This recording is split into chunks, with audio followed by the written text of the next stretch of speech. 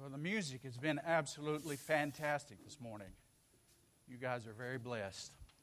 It's good to see some of you that I have known for years, and then getting to know some of you for the first time. It's been since 1994 that I was here. And that's over 20 years, isn't it? If I calculate that correctly.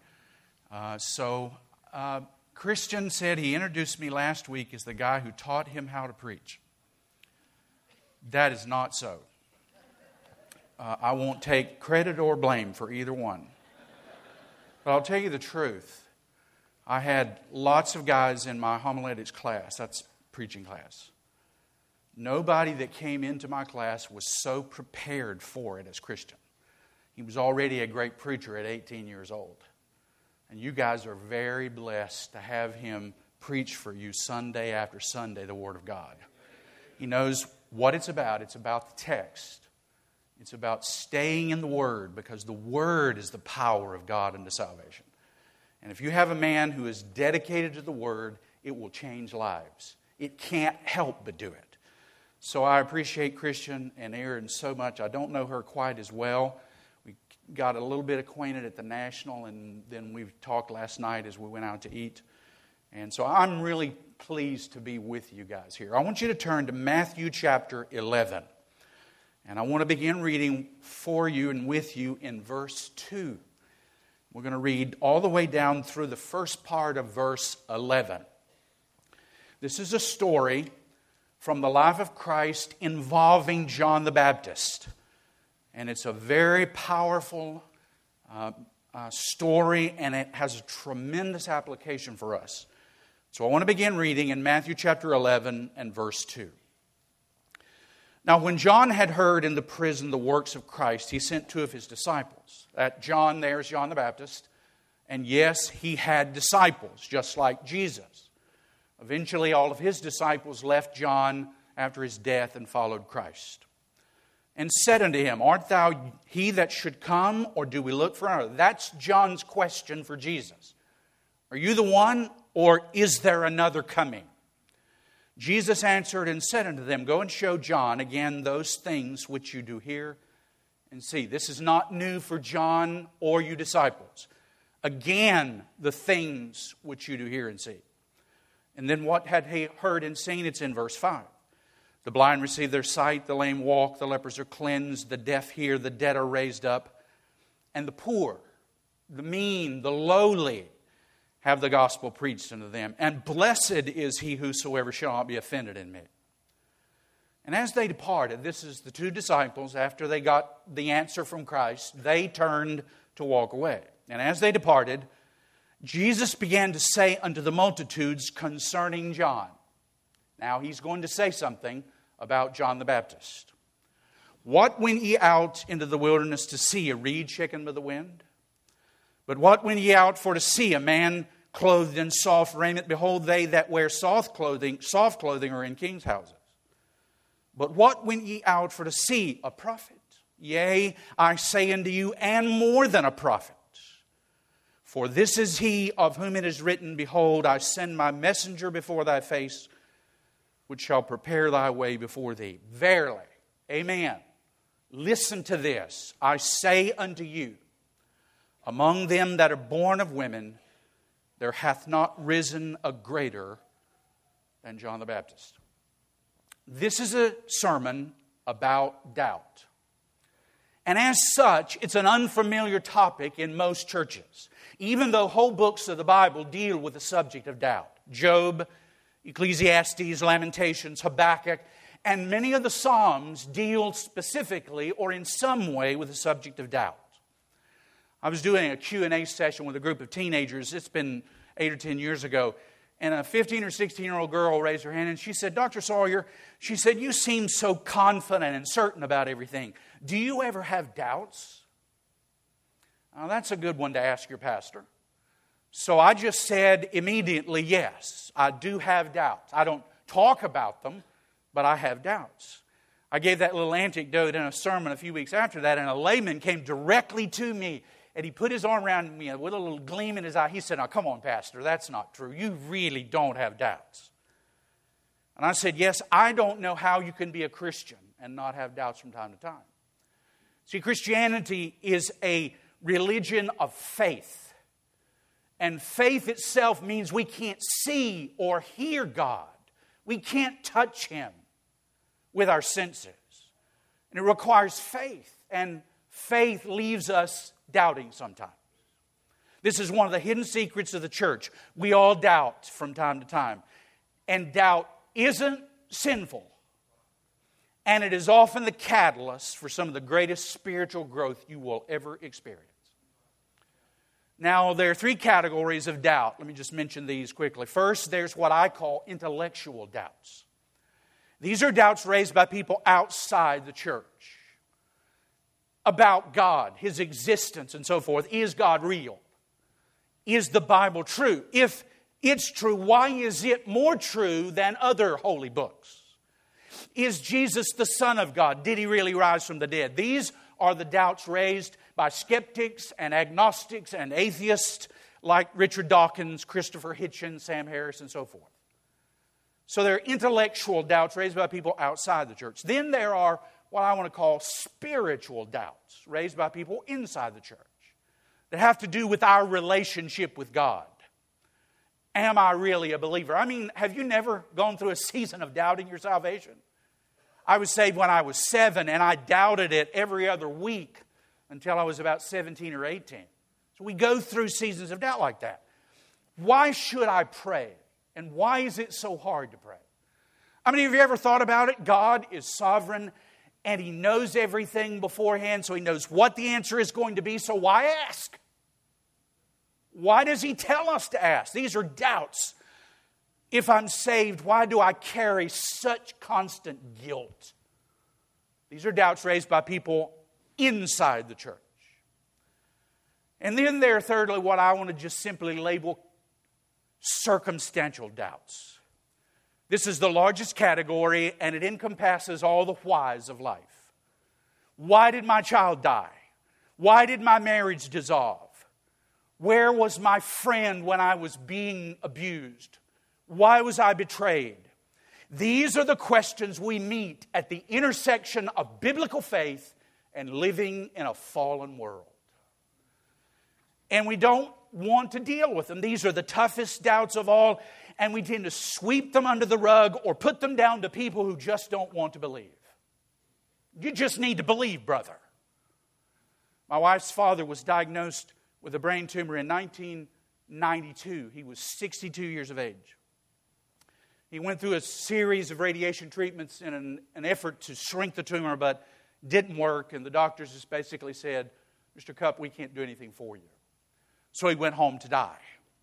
Eventually, we put him in a nursing care unit, and my wife would go back and forth from Goldsboro with our 3 children every week in and week out to stay with her father. The other children didn't live there either. Finally, 6 months after being diagnosed, he died. My wife cried for months. Because she lost her father, yes, but also because we don't know where he went. We witnessed to him. He heard me preach several times, but we just don't know. One particular night, she was crying so vehemently that she shook the bed and woke me up. And I rolled over and I put my arm around her as I had many times before. And I said what we say. I said, honey, you've just got to trust God. And her words struck a note in my heart that I've never heard before. She said, Randy, I want to, but I don't know how.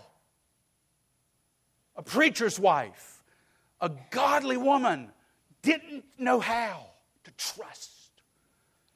If we refuse to deal with circumstantial doubts, they will soon become spiritual doubts, and we'll question Jesus and our relationship to Him. And if we fail to deal with spiritual doubts, then eventually they'll give way to intellectual doubts, and we'll wonder if God's even real.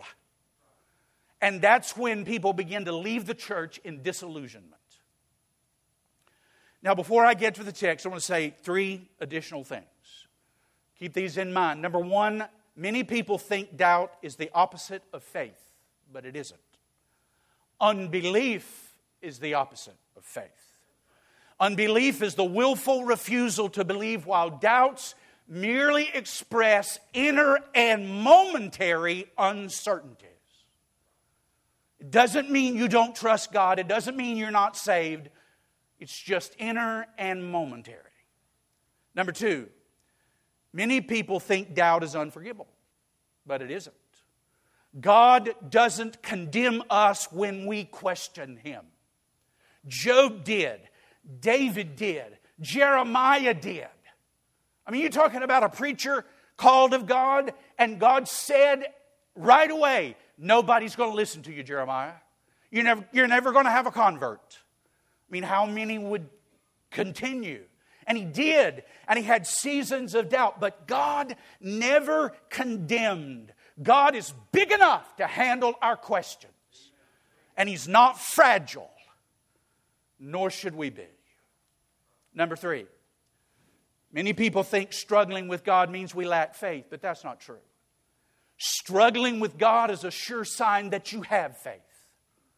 And if we never struggle, we never grow. Because growth, like that little caterpillar trying to burst out of the cocoon, has to struggle to become a butterfly and to fly away. Now, a number of years ago, I was preaching the Oklahoma State Ministers Retreat with Ray Pritchard. He's an independent, I don't know if he'd call himself an independent Baptist, but a non-denominational speaker. He's very good. I enjoyed my time with him. And he introduced me to his website called keepbelieving.com. And I started following it. On one particular occasion, he posed a question to his followers. Is it hard to keep believing? So I ran off a few, and I want to read 2 or 3 or 4 of these to you right now. Remember, the question is it hard to keep believing? One pastor shared this. He said, there came a trial for me and my wife when we knew the Lord was using difficult circumstances to mold us. But we felt as if God had abandoned us. I'll never forget the moment standing in our kitchen weeping and feeling so guilty for thinking a thing like that. Since then, the Lord has brought us through many smaller moments of faith stretching. Each time using a brother or a sister in Christ to remind us that we need to turn our eyes of faith to Him, but it's hard. Another pastor, this will get you. He said, as I write, now remember the question is it hard to keep believing? Another pastor said, as I write this, it is Sunday morning, 11:30 a.m. I'm supposed to be at church preaching today. I'm not there. Yes, sometimes it's hard to keep believing. Preachers? Come on. Frankly, another one said, it is a relief to me to read these entries. Sometimes I think we, my husband and me, are the only ones struggling with something. And one other, and I'll pass it on. I am one of those people who always find it hard to keep believing. I envy those for whom belief in and love of God seems to come so easily. For a long, long time I thought something was inferior in me. And then I heard when the disciples asked Jesus, what must we do to work the works of God? Jesus replied, the work of God is to believe. I knew a man who lived 80 plus years and said he never doubted God one time. He also said in 80 plus years he was never discouraged. Now I'll have to tell you, I'm willing to take him at his word. But his experience has not been my experience. And his experience was not the experience of the greatest man ever born, John the Baptist.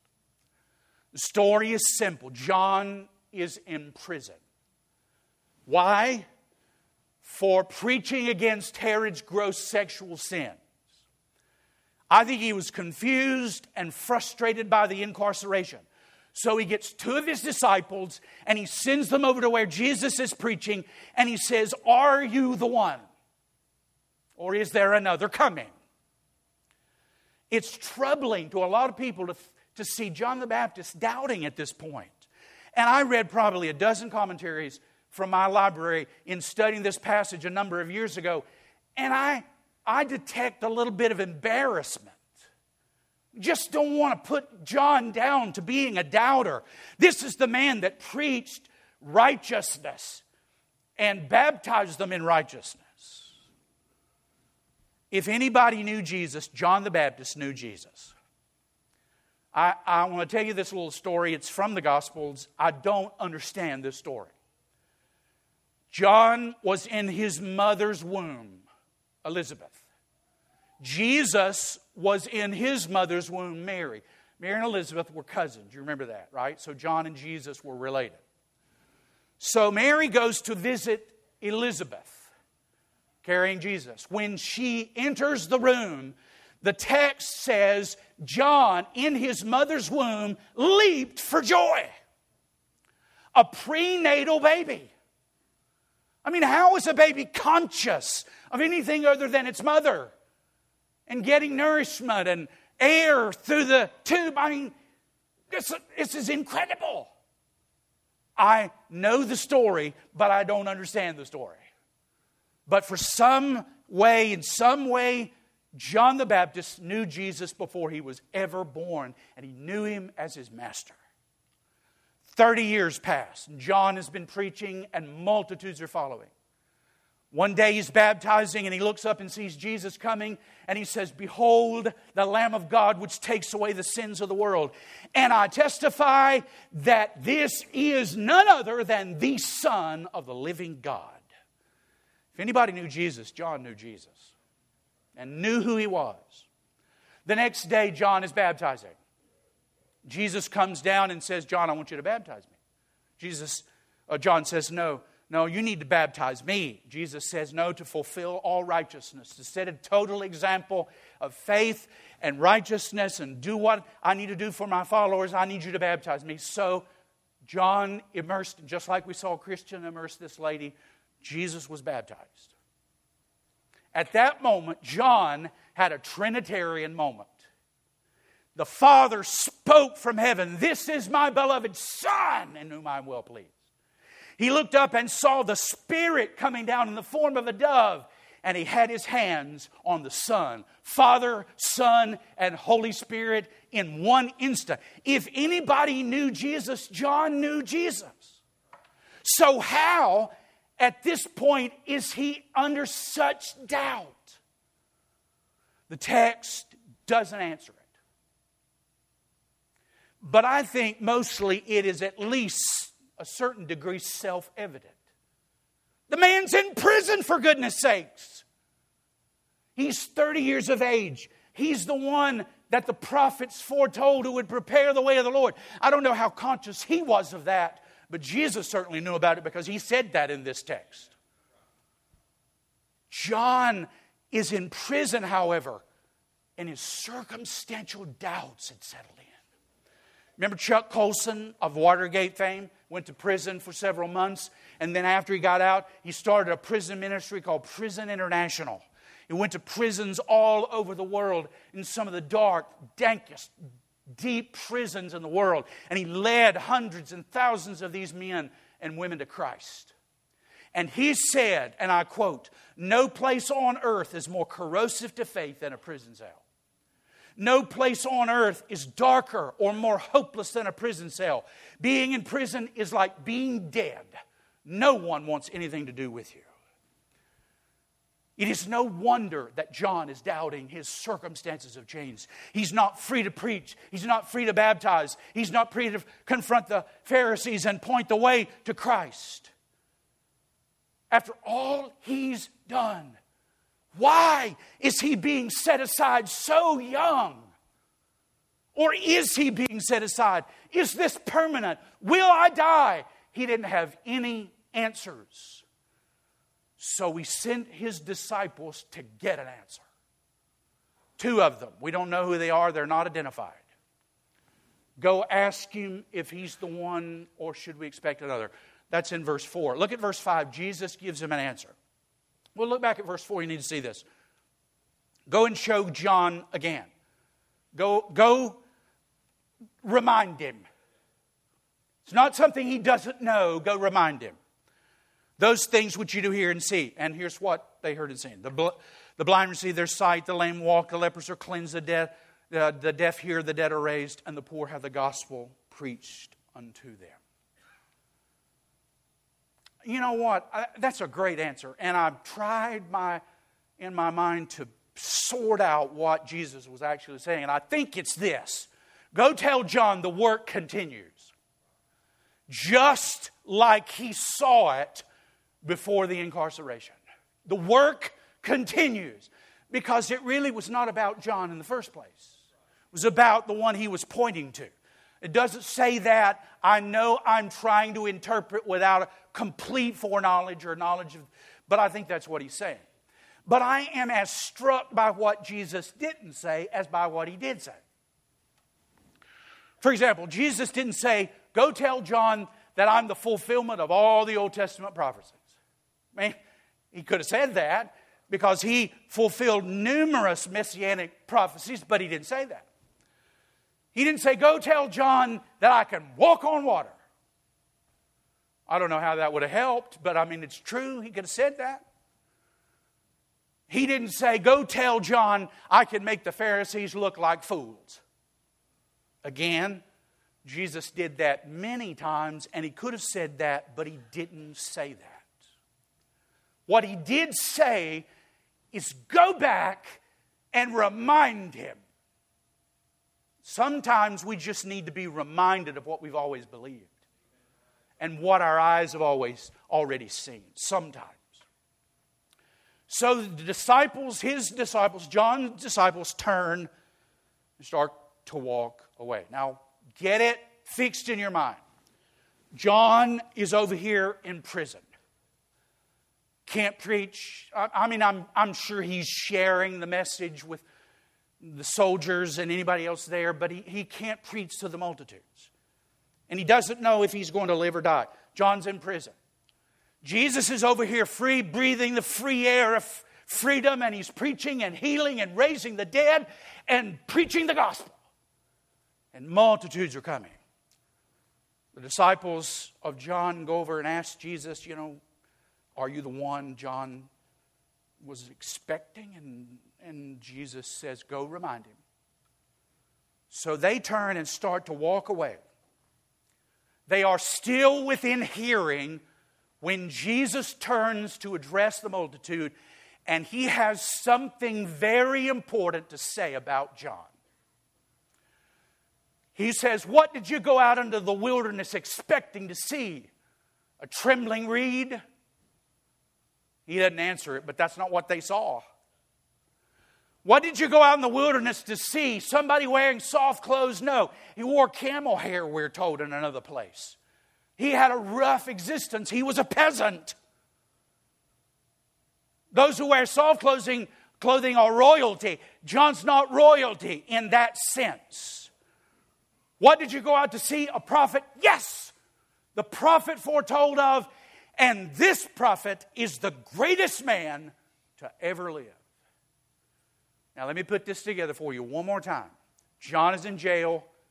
Jesus is preaching. The disciples have asked the question. They're turning to walk away. And Jesus says this. John may doubt me momentarily, but I don't doubt him. He's my man. In fact, he's the greatest man.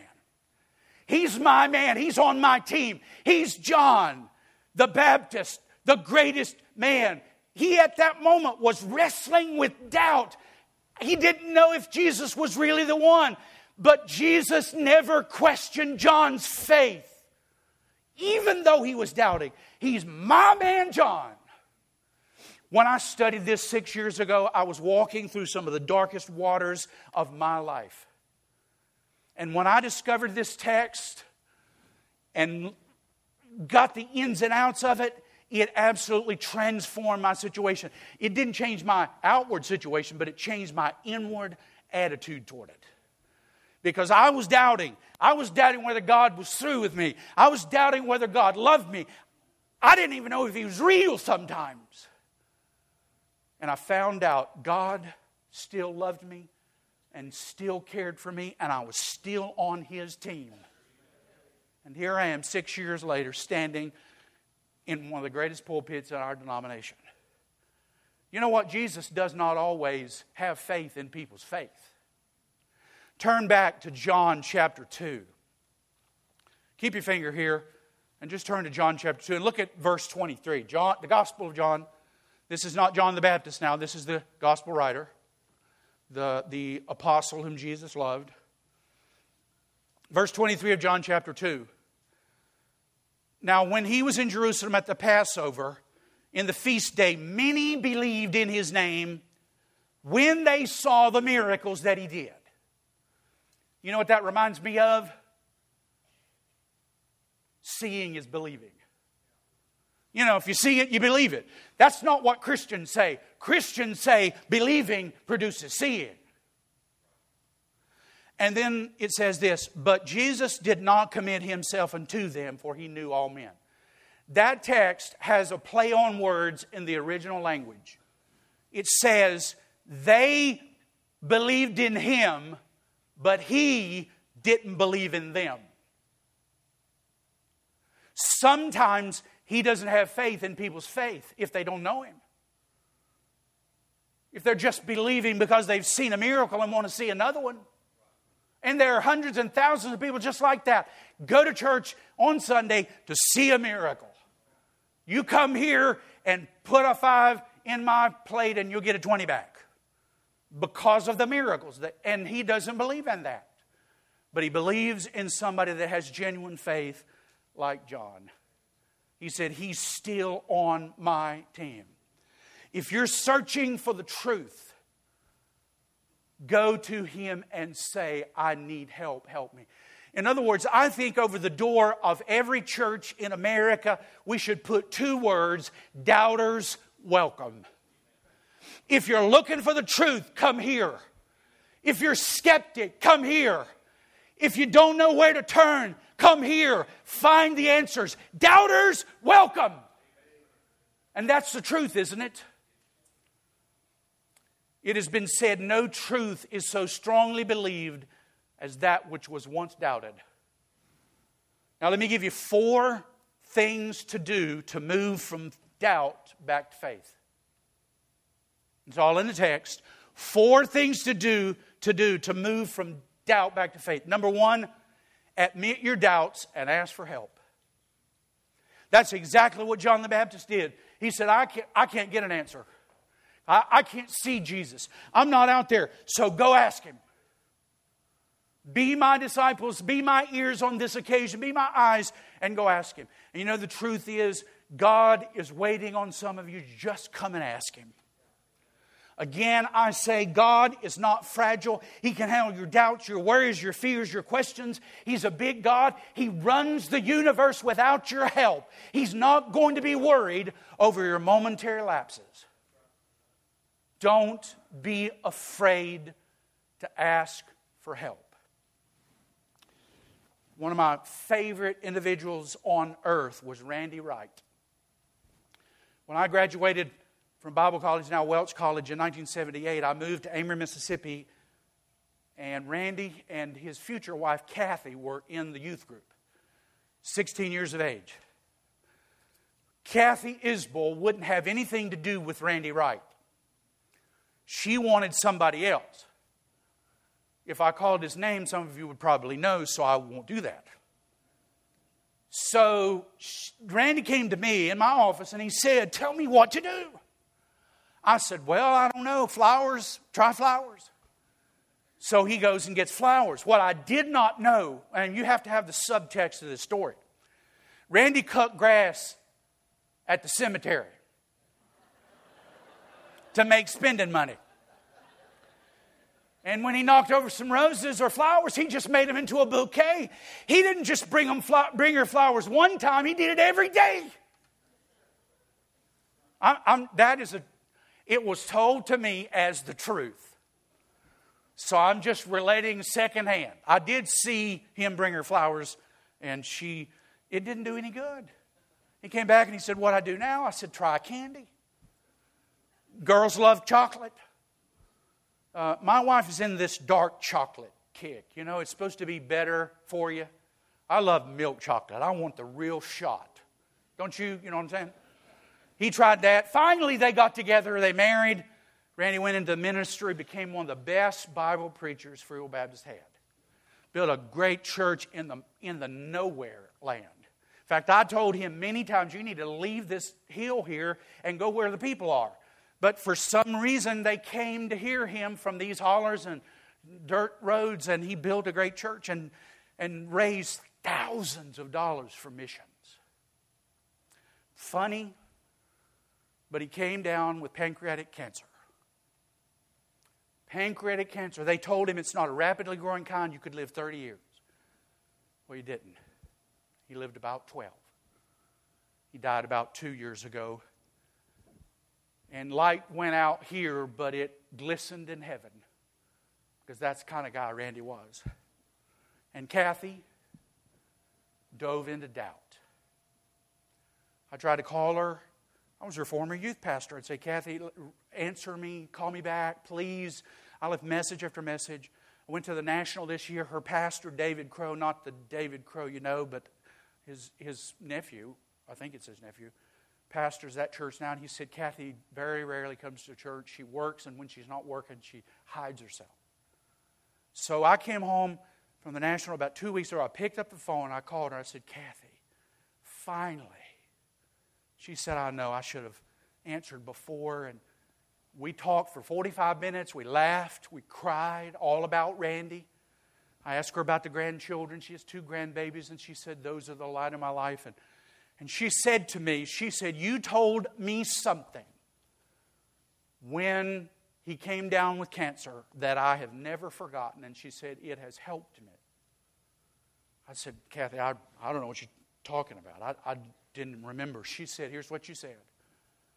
She said, you told me if you're mad at God, go tell Him. If you're angry with God, just go tell Him. If you have doubts, just go tell Him. Because you can't do that very often and stay the same. God's not going to change, but you will. So when you are walking through a season of doubt, to move from doubt back into faith, go to God and ask for help. Do you hear me?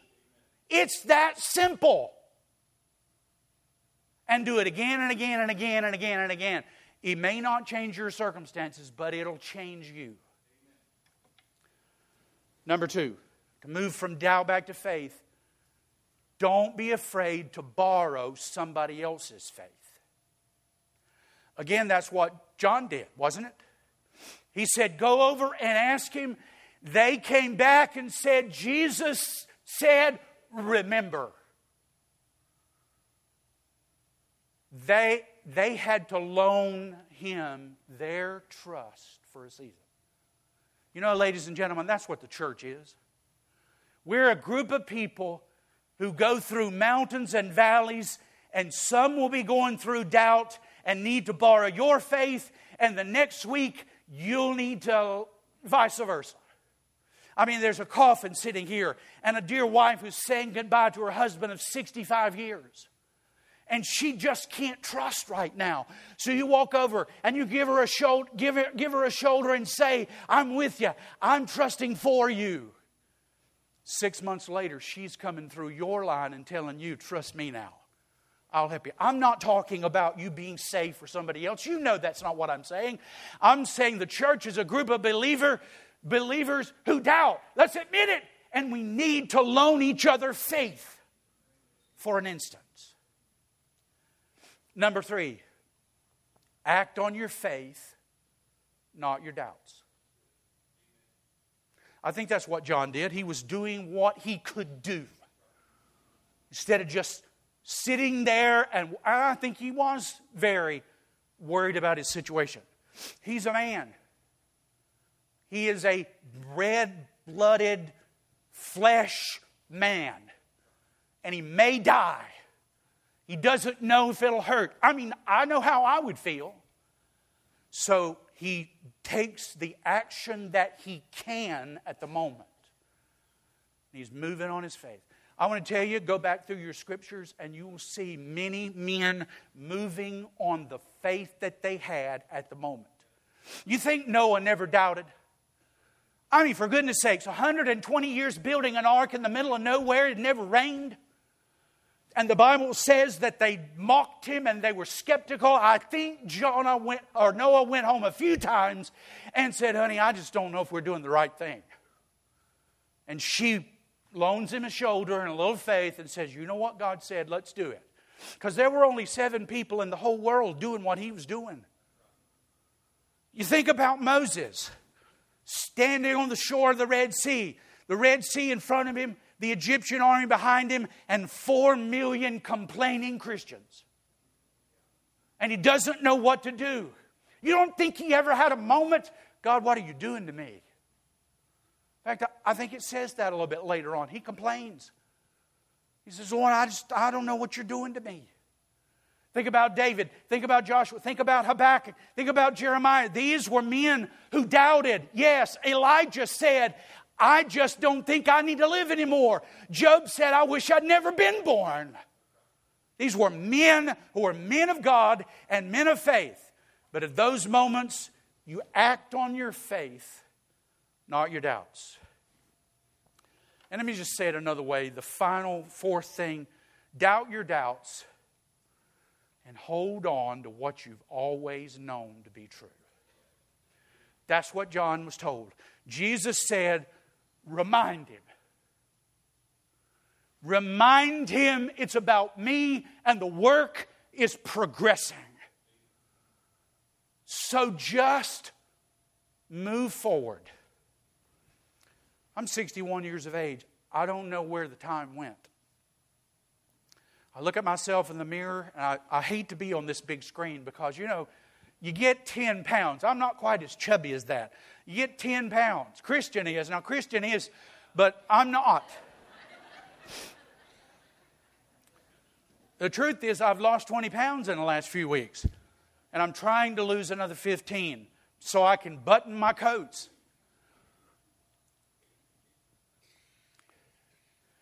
I just want to be honest with you and tell you there are some things that I used to know for dead certain that I'm not sure about anymore. I'm not telling you that I've lost my faith or my standards or anything like that.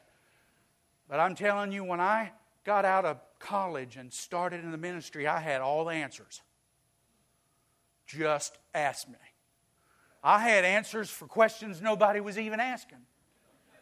And I would say, let me write it down for you, and then you can ask me, because I've got a good theological answer for this. I was in Mr. Forline's Romans class, best class I ever had, graduate school or anywhere. So I had the answers.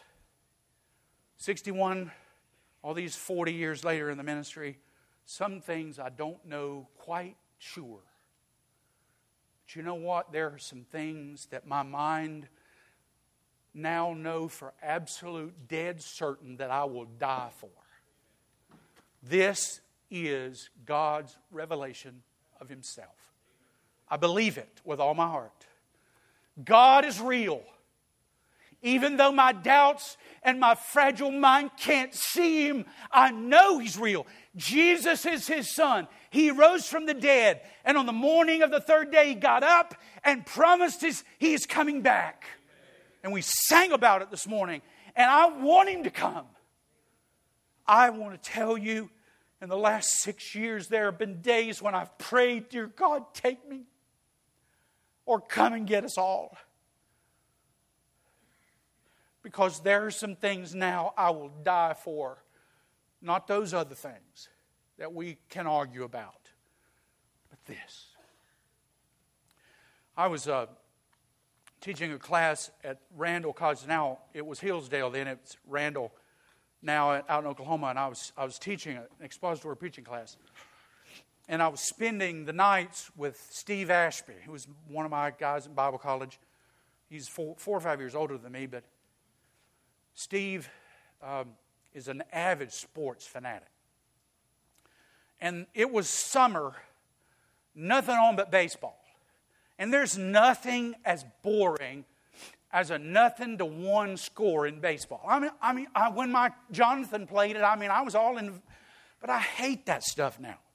The only thing I like to do is I like to go to the stadiums and get a hot dog, and just sit there and watch the grass grow. That's what's. There was nothing really to watch, so he turned on ESPN, and they were showing Texas Hold'em. You know what that is? It's a poker game. My daddy would have dropped dead.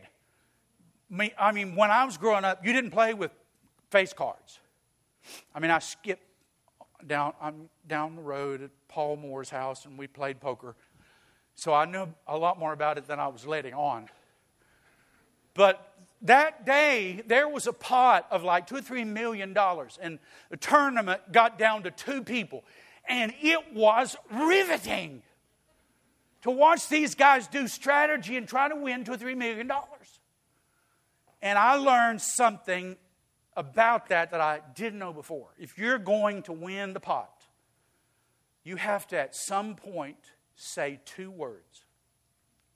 You know what they are? You take your hands and you put it around your chips and you shove them to the middle and you say, all in. That's what you have to do. No reserves, not holding anything back. All in. That's what I'm saying about this. You have faith in your faith and what you've always believed, and put your all on it. Shove your all toward Jesus and say, Jesus, I have no reserves. If I'm not going to heaven through Jesus, I'm not going, because I don't have a reserve. It's Him, and He's the only way.